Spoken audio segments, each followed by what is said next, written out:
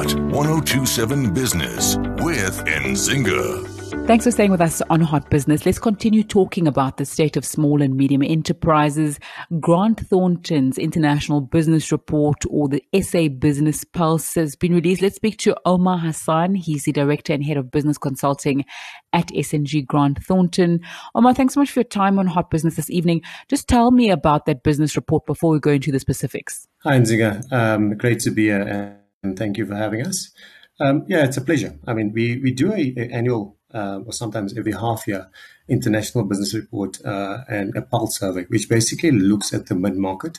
It's a global report, looking about 10,000 companies. In South Africa, of course, is a review of mid-market of 100 companies. When we say mid-market, we're looking at companies that employ about 50 to 500 employees in assessing them through interviews with senior executives. So you're looking at managing directors, CEOs, senior managers, etc. And the main aim is to almost understand the sentiment of business in the region. Of course, this being South Africa, is understanding where are we from a country perspective or what to expect as a forward-looking view. So what I'm sharing now is a view of where we had results for half one 2023, then looking into the next 6 to 12 months in terms of what's the view from these businesses around investment, in terms of optimism of business in South Africa, where it comes to do they see an uptick in revenue? Where do they look at in terms of what's their constraints across doing businesses? And also, where do we see investment of these businesses going to be in the next in the months to come? And then can you give us, Omar, then some high-level insights that you've gleaned from that study, that report?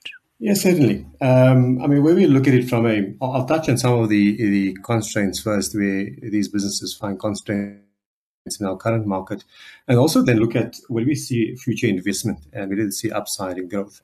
So overall, the sentiment from an optimism perspective has dropped year on year slightly. Mainly being we're still seeing constraints in energy. So, of course, our mid-market's always been hit by load shedding and impacts in energy.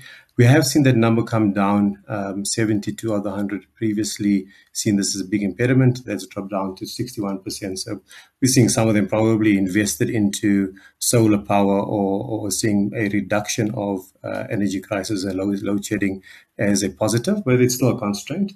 Economic uncertainty, also the uncertainty where we are from the performance of the economy, interest rates, inflation, etc., does put an impediment in terms of these businesses moving forward and actually creating growth in their business. A big area that comes as a constraint is the skilled labor component. Over 50% of these businesses see their access to skilled labor and capacity being a constraint. We see this as a trend given the brain drain in the economy and people moving abroad in terms of skilled workforce itself. The rail network and I guess logistics has been seen as another constraint in the ability to do business. Of course, the impacts of what's happening at Transnet and having reliable and sustainable transportation is critical for these businesses to be able to move goods around from an export perspective, etc. However, we are also seeing from an investment perspective, there's always going to be investment into critical areas, such as technology. A lot of these companies are looking at how do we look at automating and digitizing, increase the efficiency of our businesses. There's focus in terms of how do we increase our staff skill set. We see this as a constraint. We see more of these companies looking at putting money behind increasing staff skills, more technical skills in terms of where the drain is itself, increase in investment in new buildings, plant and machinery, also as key areas of focus in terms of how they want to grow, etc. What is interesting is from these companies, 70% are still seeing a possibility of making a profit and a growth in revenue in their business. So that's positive to link to is they see an outlook where they can still grow their business and move forward from that perspective. Where we draw insight is, are these constraints really going to impede them in terms of actually getting the growth that they envisage and the growth that the economy so needs? So all in all, there's areas of positivism in terms of focus on staff skills. We're seeing more investment in your new buildings, plant and machinery, etc., which is positive. And we see that these businesses have an outlook where they're starting to build some resilience to manage the constraints and see where they can grow in a very trying and tough economy. Omar, I guess the benefit of you having the local and international data is, as you've said, it gives you insight into so much. It also helps you spot changes, key historic trends, and that will help businesses now for the medium and long term, right? Certainly. I mean, it helps us see where we are from a global perspective. Also, they look at the mid-market. I mean, interestingly enough, the optimism in the global market is much higher than the optimism in South Africa. Of course, we hit with certain constraints which they're not when it comes to energy crises, as well as you're looking at the economy as a whole, logistics, etc. That impacts our view from optimism perspective. And of course, interest rates, of course, that's been climbing, which has been quite a concern on our side as well, which may impact us. We do see in the global markets, staff skills and access and capacity is not so much of a constraint on their side, more on our side, and seeing sometimes a downward turn there, whereas ours being much more of an upward impediment in terms of how we move forward from that perspective. But there's an overall higher level of optimism when it comes to revenue, operations in different markets, selling prices of goods and materials in the global market, where we see an upward trend that's slightly bigger. As opposed to the South African market, where we find those areas, businesses seeing those areas as more of a constraint or tougher area to get into from that perspective. Of course, looking at it in totality, it does create concern in our market in terms of why are we not growing at the same rate or focusing or seeing uptick in the same areas of buckets as a global seeing.